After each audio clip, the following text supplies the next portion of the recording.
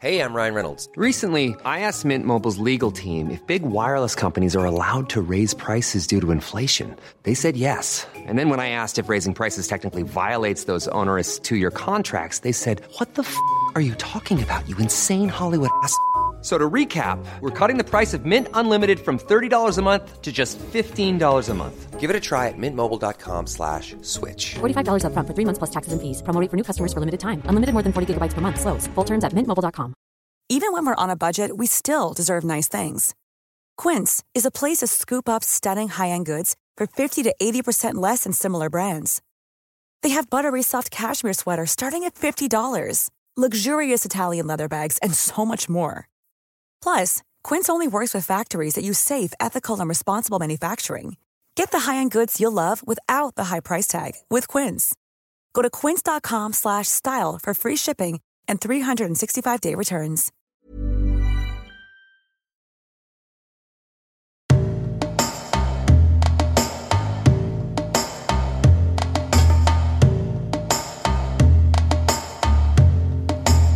Häftigt. Faktiskt. Jag blir glad att lyssna på dig, för du har kanske ett annat sätt att prata om sjalen och hijaben och islam och så vidare. Och jag tycker alla nya sätt är bra sätt. Det är bra att ha olika sätt. Jag tror ju verkligen på mångfald. Och jag går runt och jag pratar med olika företag och ledningsgrupper, och liksom det är en del av det jag jobbar med. Att få folk att förstå, ju mer olika vi är, ju bättre är det. För ju fler lösningar, lite som du var inne på, ju fler olika lösningar får vi på saker och ting. Ju mer olika erfarenheter vi lyfter in i en situation, ju fler alternativen blir till att lösa det eller komma framåt. Ja, precis. Många har en bild av så här, inte utan min dotter. Den filmen. Person, varje gång de träffar en muslim så är det så här, göm våra barn. Nej, jag skojar. Men jag vill ändra den här bilden, och det är det jag har jobbat med, och det är det som folk, jag kan tycka att mina egna och liksom svenska nationalister också kan känna att man inte riktigt kan placera mig. För jag är inte så och jag är inte så heller. Gud, vad är hon? Och det irriterar människor. Men jag tycker att man ska kunna få vara sig själv. Oavsett om man är troende eller inte. Man ska kunna bära sin egen stil. Och man ska kunna synas och höras utan att det ska bli någon jävla debatt. Så som det blir oftast om man så här, är kvinna, har skinn på näsan, slöja, muslim, kommer från en annan bakgrund. Åh, herregud. Hur ska det här sluta? Hon ska ut. Mamma, nej, jag är född där. You can't kick me out. Jag är här för alltid. Fast det har inte ens med saker ni gör. Jag är inte född här, men jag är fortfarande, you can't kick me out. Nej, men alltså det sjukaste var ju när jag designade polisslöjan. Och då var det bara... Ja, jag skissade faktiskt. Men jag skissade för att jag vet inte hur TV fick reda på det. Men TV var på väg mot mig till kontoret. Och så satt jag där och så var de så här. Jag bara, men jag har ju precis fått uppdraget. Jag har inte, så var det så här, okej, men ge oss vad som helst. Så då ritade jag den. Alltså när de på väg till mig. Och då var det typ 5 minuter. Och sen så var jag med i den här liksom, nyhetsrapporteringen. Och sen så blev det blev en sån stor debatt på internet där jag typ blev hotad. Jag tror jag fick 680 kommentarer. Hur länge sedan är det här? Det här var 2011. Jag har aldrig ens tänkt på att man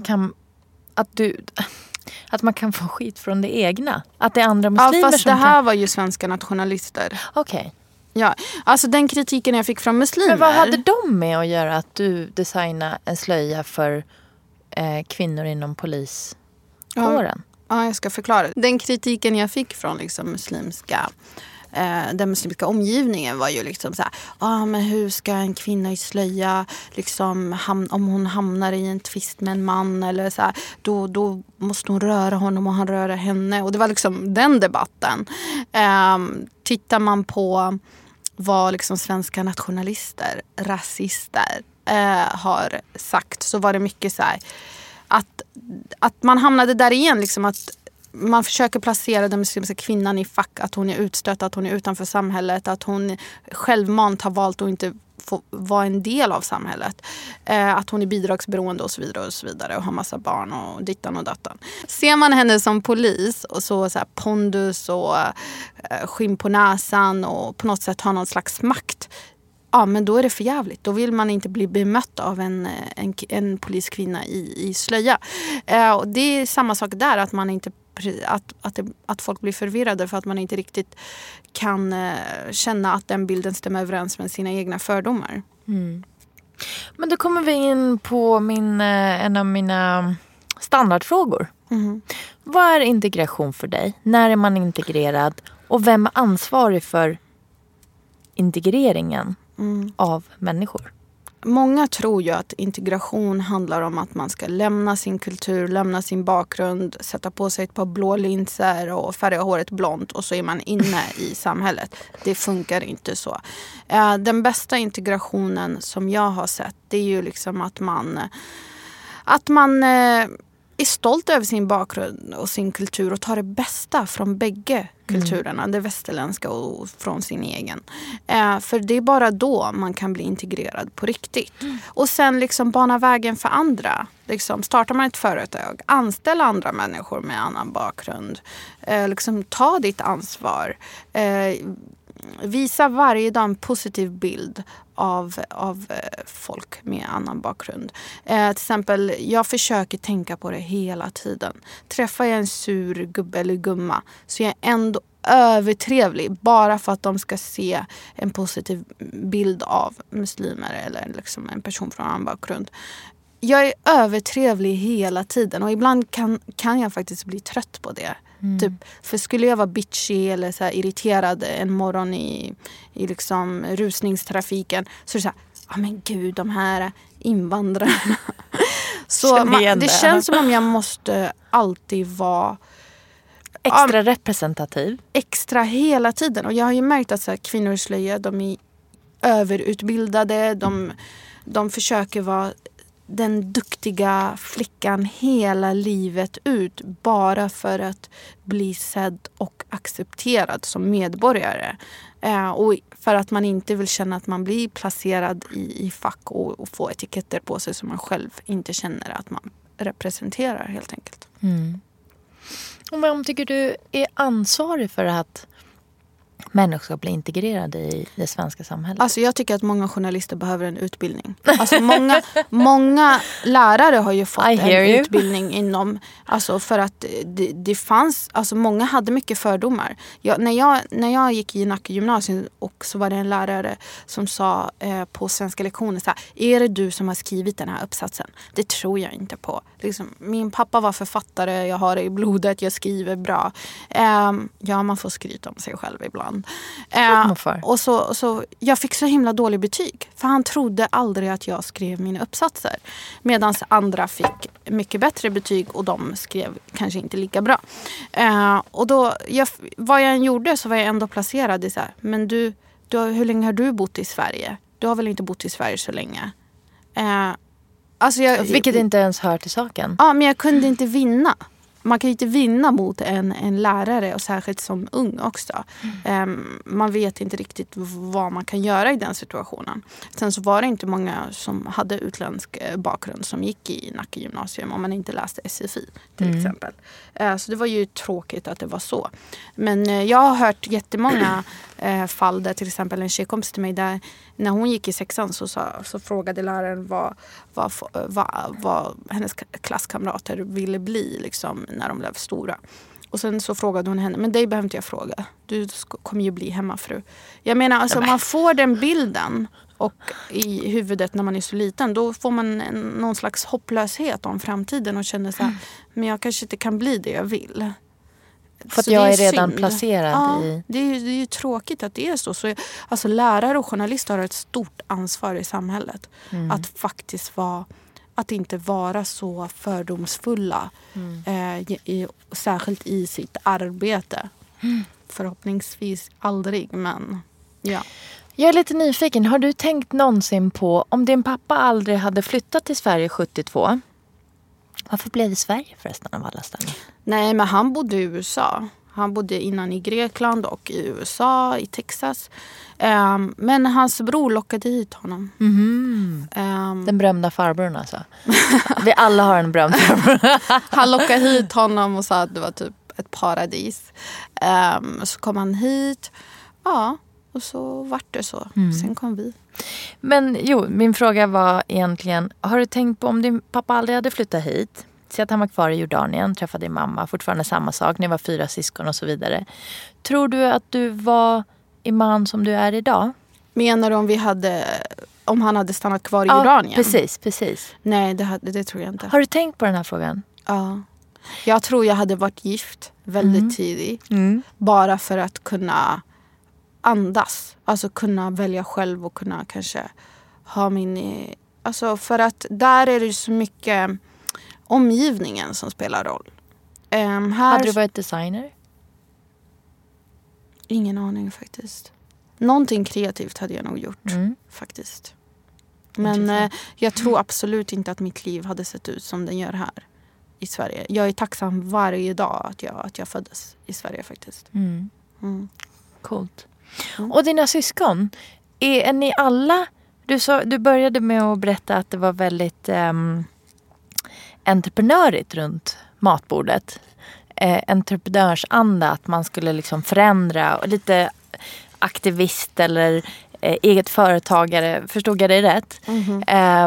Och man ska liksom våga stå upp för det man vill och det man ska. Alltså stå upp för andra. Det var jätteviktigt i min familj. Och alltså du undrar, dina syskon, har de hamnat i liknande positioner inom sitt, eller vad? Gud, faktiskt inte.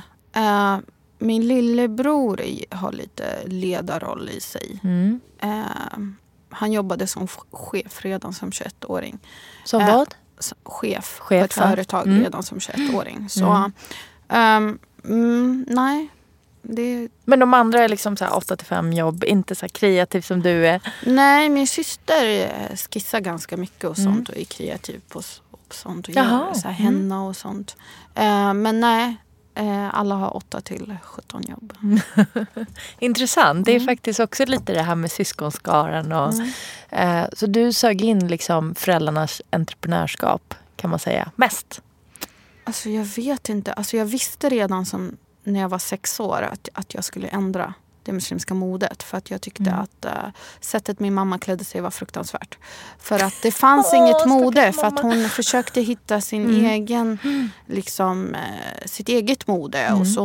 Och det modet som var då och som var långt och täckande, det var ju de här stora säckiga kapporna. Formlösa, tajta vid fotanklarna, pösiga, ingen form, tråkiga färger, de här enorma sjalarna i polyester. Det fanns ingen design det fanns ingen form. Utbud, liksom. Ja, precis. Så då, jag visste ju, det var det enda jag tänkte på. Jag bara, det här ska jag ändra. Och jag kommer ihåg att vi hade tv hemma hos oss. Det hette Rapport, jag vet inte om de existerar idag. Men de var hemma hos oss och filmade min syster som bara slöja i skolan. Och vi var liksom den exotiska muslimska familjen som man alltid följde. Alltså vi var ju lite som djur i en zoo. Var det för att dina föräldrar var aktiva? Eller? Ja, men det var ju liksom varje gång det handlade om muslimer och invandrare så var man hemma hos oss. Så jag vaknade ju på morgonen så och kunde liksom ha kamerateam vid frukostbordet. Det var jättenormalt. Nej, men alltså, och sen så skulle jag visa dem så här, min skissbok. Och så var jag så här, jag ska bli designer. Och det här är mina skisser. Jag undrar vad som har hänt med de där böckerna. Det är jätteroligt. Nej, men alltså jag var så inställd på vad jag ville göra så tidigt. Och vad kommer du att göra om 5 år? 10 år?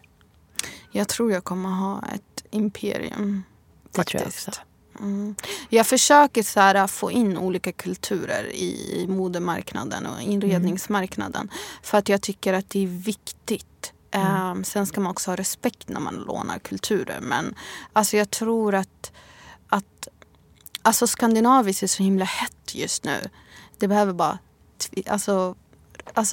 höjas, alltså volymen måste liksom höjas upp lite så att det hamnar på de här covers och sånt. Nej, men min tanke idag, det är ju liksom, jag har ju Iran i fokus till exempel. Det här med att ändra de traditionella plaggen, det har jag redan lyckats med i Gulfländerna. Men Iran är också en het marknad just nu. Jag tror att det är mycket som kommer hända där. Det är många svenska företag som har ögonen på Iran just nu faktiskt. Så det har ju varit med i mina planer. Det som är skillnaden lite där är ju att där är obligatoriskt med slöja. Ja, man har ju sett lite att det inte... Alltså sjalen glider ju ner mer och mer och mer. Men jag tror att man kan komma in lite där. Men folk måste våga. Det är ju det. Jag menar, tittar vi på Gulfländerna. Det är ingen som har vågat röra om i grytan där. Men där fick jag in jämlikhetstänk 2015. Genom att jag designade en hel vit kollektion. För där bär männen vitt och kvinnorna svart. Men genom att designa en helt vit kollektion och göra om de här traditionella plaggen så får man ju in det här jämlikhetstänket utan att det blir politiskt, utan man måste komma in genom liksom konst och mode för att kunna ändra lite på liksom gamla traditioner som bara sitter fast. Intressant. För att det är ingen som vågar göra någonting. Och idag är det jättevanligt, men då var det så här... nej, men det är inte så vanligt idag. Jag förstår vad du menar. Du inte kliver in och säger nu tar vi av oss slöjan. Utan Nej, jag menar i Gulfländerna. Nu med liksom att båda bär vitt eller liksom att kvinnorna kan bära andra färger på de traditionella plaggen som abayas och så vidare. Nu är det inte en grej. Det är för att ingen tog det steget. De stora modehusen vågar liksom inte trampa någon på tårna, men man ändrar gärna på kvalitet på tygerna, lite mer exklusivt material, men man ändrar inte på designen. Ja. Så det händer, man måste bara våga ta steget. Var hittar man dina plagg någonstans? Alltså jag säljer ju mina turbaner. Vissa är bara haute couture-kollektion. Då är det liksom, det finns bara en utav varje turban. Så de flesta butiker har sina egna kollektioner. Så du kan inte hitta en annan turban som är likadan på en annan butik. Du har eller återförsäljare. Precis. Du har ingen egen butik? Nej, jag har en webbshop. Det är lite mer ready to wear turbaner. Sen har jag en annan... jag vet inte om jag får nämna dem. Du får nämna hur mycket du vill. Ja, men liksom den ready to wear som lite vardagsturbaner. De säljer jag på happyturbans.com. Sen har jag Iman Aldebe. happyturbans.com. Ja, precis. Eller .com. Ja, och där, alltså imanaldebe.com, det är mycket så här religiösa arbetskläder och mer liksom haute couture-kollektioner och haute couture-turbaner. Så det beror på. Varje land vill ha sin egen grej som jag säljer till. Så det är liksom Dubai, USA, Sverige, vad är din Paris. Största marknad? Liksom vart? Det är Paris. Är det så? Jag tror för att turban har ju funnits där så himla länge, med Gaultier tog ju upp det igen liksom på catwalken där både manliga och kvinnliga modeller bär turban, och sen så har det blivit en grej, men det fanns inte så många olika stilar. På 20-talet var det mycket, men sen absolut. Just det, blev det liksom mindre och mindre. Och sen det som är intressant med turbanen, att den inte riktigt blir debatterad, det är för att det är en manlig huvudbonad. Hade det varit en kvinnlig huvudbonad, då hade man blivit slaktad på marknaden. Det var intressant. För att slöjan har alltid sett som ett provocerande plagg. Och vissa har ju utnyttjat det, som till exempel Kanye West som hade på Halima Aden modellen som bär slöja. Han hade med henne på sin catwalk och var det inte att hon var lite naken ner till också och hade bara slöja? Nej, hon hade en päls på sig. Jag tror att du tänker på en annan grej. Ja. Men alltså slöjan, den är ju väldigt provocerande, men den drar till sig så mycket media. Så att det är många som har använt kvinnor i slöja på catwalken, och det blir samma sak idag. Är det genuint eller är det bara PR? Ja. Jag tänkte på turbanen har ju kommit lite som beachwear, alltså lite som strandmode. Jag har det på stranden för att jag blir så varm i håret. Så jag har ofta liksom någon salong så här. Så jag ska bara handla lite fina turbanen som jag får ha i sommar från dig. Och därför jag fråga om det fanns någon butik också. Men har du en ateljé eller någonting? Ja, absolut. Men de säljer, alltså de turbanerna i Sverige finns ju på NK Hattbaren och på Hattbaren på Götgatan. Jaha. It's that time of the year. Your vacation is coming up. You can already hear the beach waves, feel the warm breeze, relax, and think about work. You really, really want it all to work out while you're away. Monday.com gives you and the team that peace of mind. When all work is on one platform and everyone's in sync, things just flow.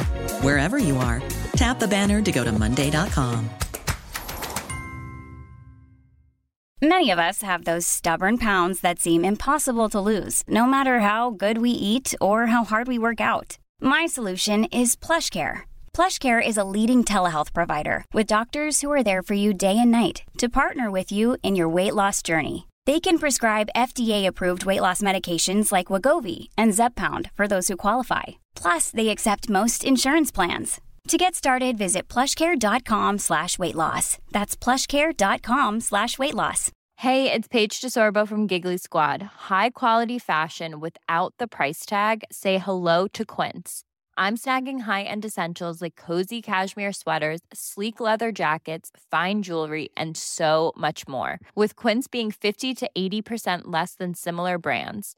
And they partner with factories that prioritize safe, ethical, and responsible manufacturing. I love that. Luxury quality within reach. Go to quince.com/style to get free shipping and 365-day returns on your next order. Quince.com/style. Så där kan man prova lite. Sen har jag gjort en liten gullig turbankollektion för bebisar. Så att mamma kan matcha med sin unge. Mina är för stora nu. De skulle vägra. Nej, men jag har gjort lite roliga. Så det kommer ut. Annars har jag lite babyturbaner. Men det är lite kul. Sen, ja. Så är det. Gud vad roligt.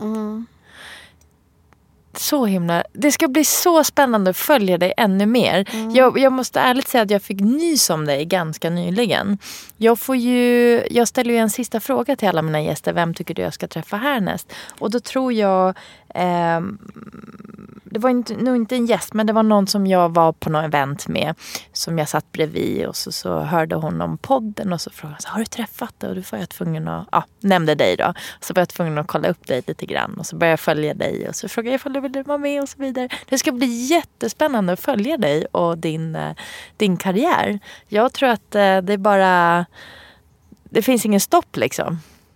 Only the stars are the limit. Nej, men Gud vad peppad man blir. Nej, men jag är faktiskt so excited för 2019. Liksom jag vaknade i morse och jag var så här, jag vet inte vad jag ska ta vägen. Alltså jag tror 2019 kommer vara ett bra år för alla. Hoppas det tror jag också. Och vet du vad jag märker, om vi ska vara lite positiva, så märker jag att er generation och kanske till och med lite yngre, nu börjar folk vakna till liv. Nu börjar de här andra generationen, tredje generationen, första generationen invandrare, allt vad vi har kallat, alla får jag säga så, svartskallebarn börjar liksom synas och höras i olika branscher och på rätt sätt och börja ta plats på ett helt annat sätt. Och det gör mig så positiv. Jag tror att folk tar för sig lite mer, och sen man är trött på att folk pratar åt en.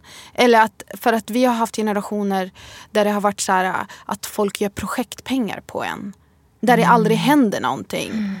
Mot hedersvåld, för integration, för att man ska få jobb. Och det är bara bortkastade pengar. Det är vita som ska prata för folk som kommer från andra länder.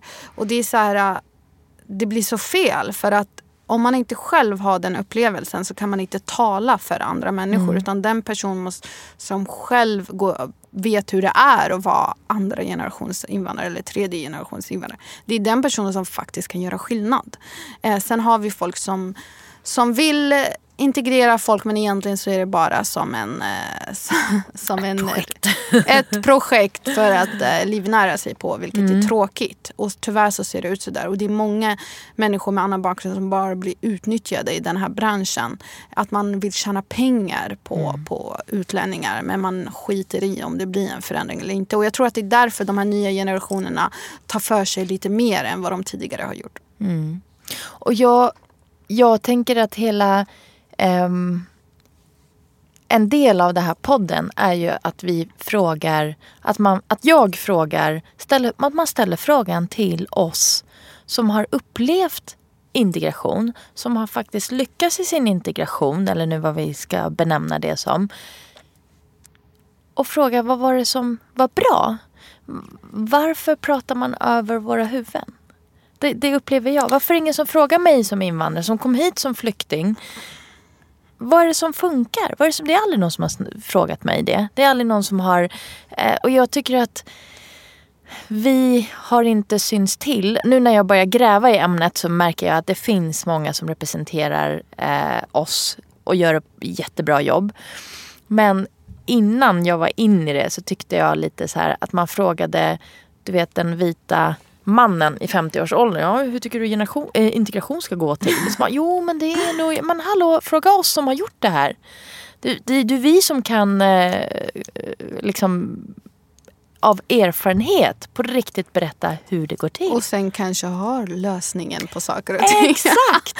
Istället för att spendera 15 år av liksom, projektbidrag på något som inte faktiskt ger resultat. Det var ju därför Arbetsförmedlingen själv alltså, tålde kritiken. För att det stämmer.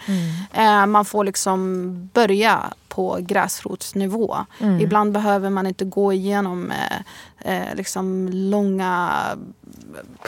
Ja, vad säger man? Den långa vägen. Utan man tar den korta vägen. Hjulet. Du behöver inte uppfinna invandraren som har lyckats. Nej. Det finns faktiskt. Men det är ju alltid så. Det är som så här, Zlatan, han är bra. Han är utländsk. När han gör mål. Ja, precis. Alltså, gör han inte det så är han den sämsta människan på jorden. Och det är ju lite så, då ska han ut från landet. Och jag menar...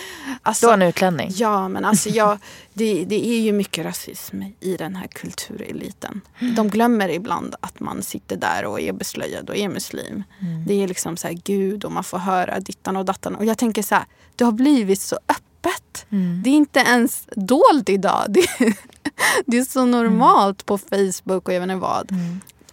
Därför tycker jag att det är viktigt. Vill man ändra på klimatet idag på nätet, gå ut och skriv någonting positivt som någon från någon minoritet eller från någon annan religion har gjort, istället för att det är bara massa skit på nätet om olika minoriteter och olika religiösa grupper i samhället.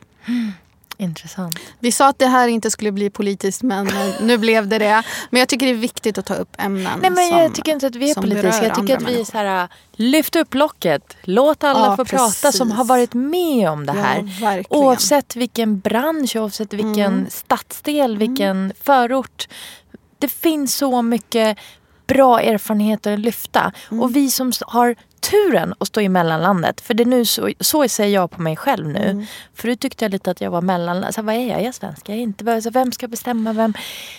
Nu står jag här i mittenlandet. Jag har turen att stå här och kunna kliva in i vilken värld som jag vill. Jag pekar på vänster och höger nu. Det ser inte ni som lyssnar.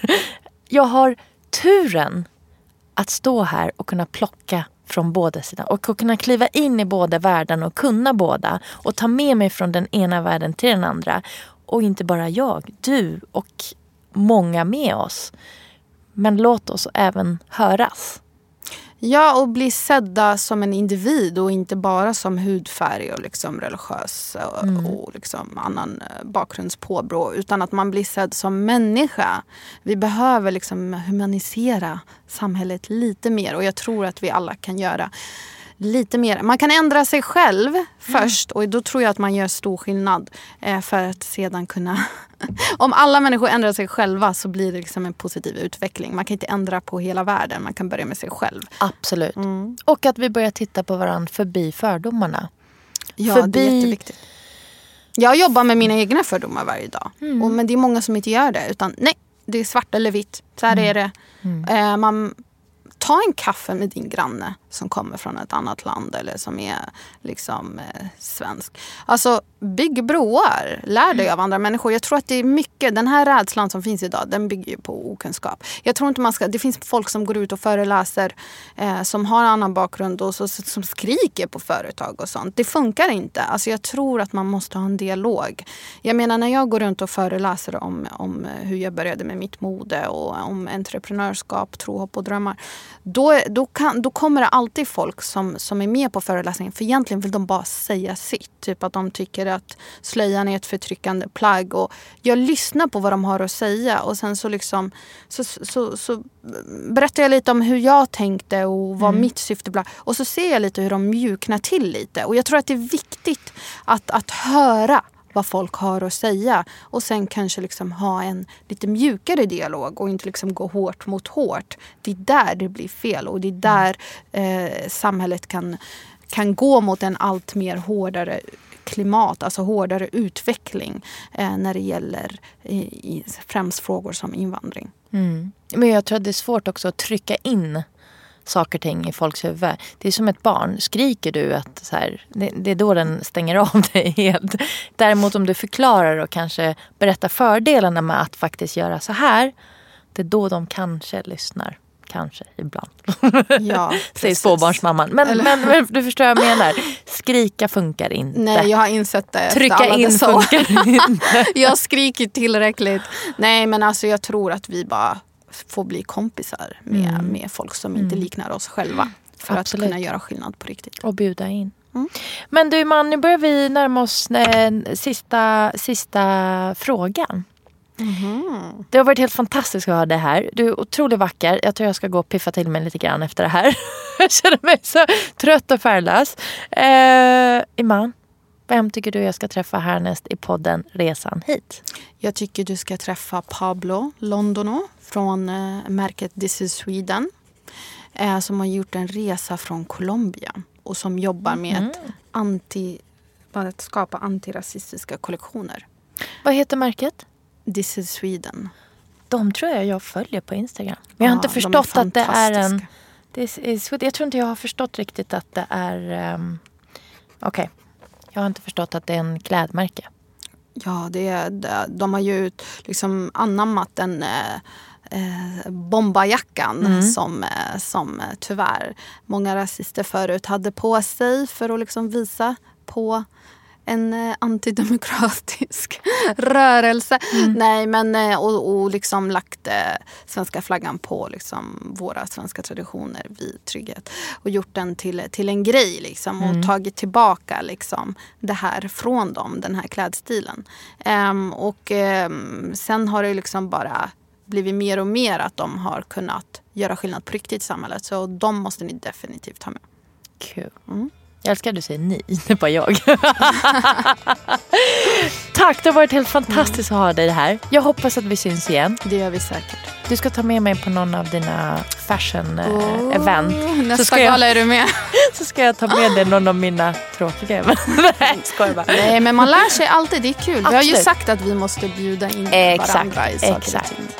Kul. Spännande. Tack.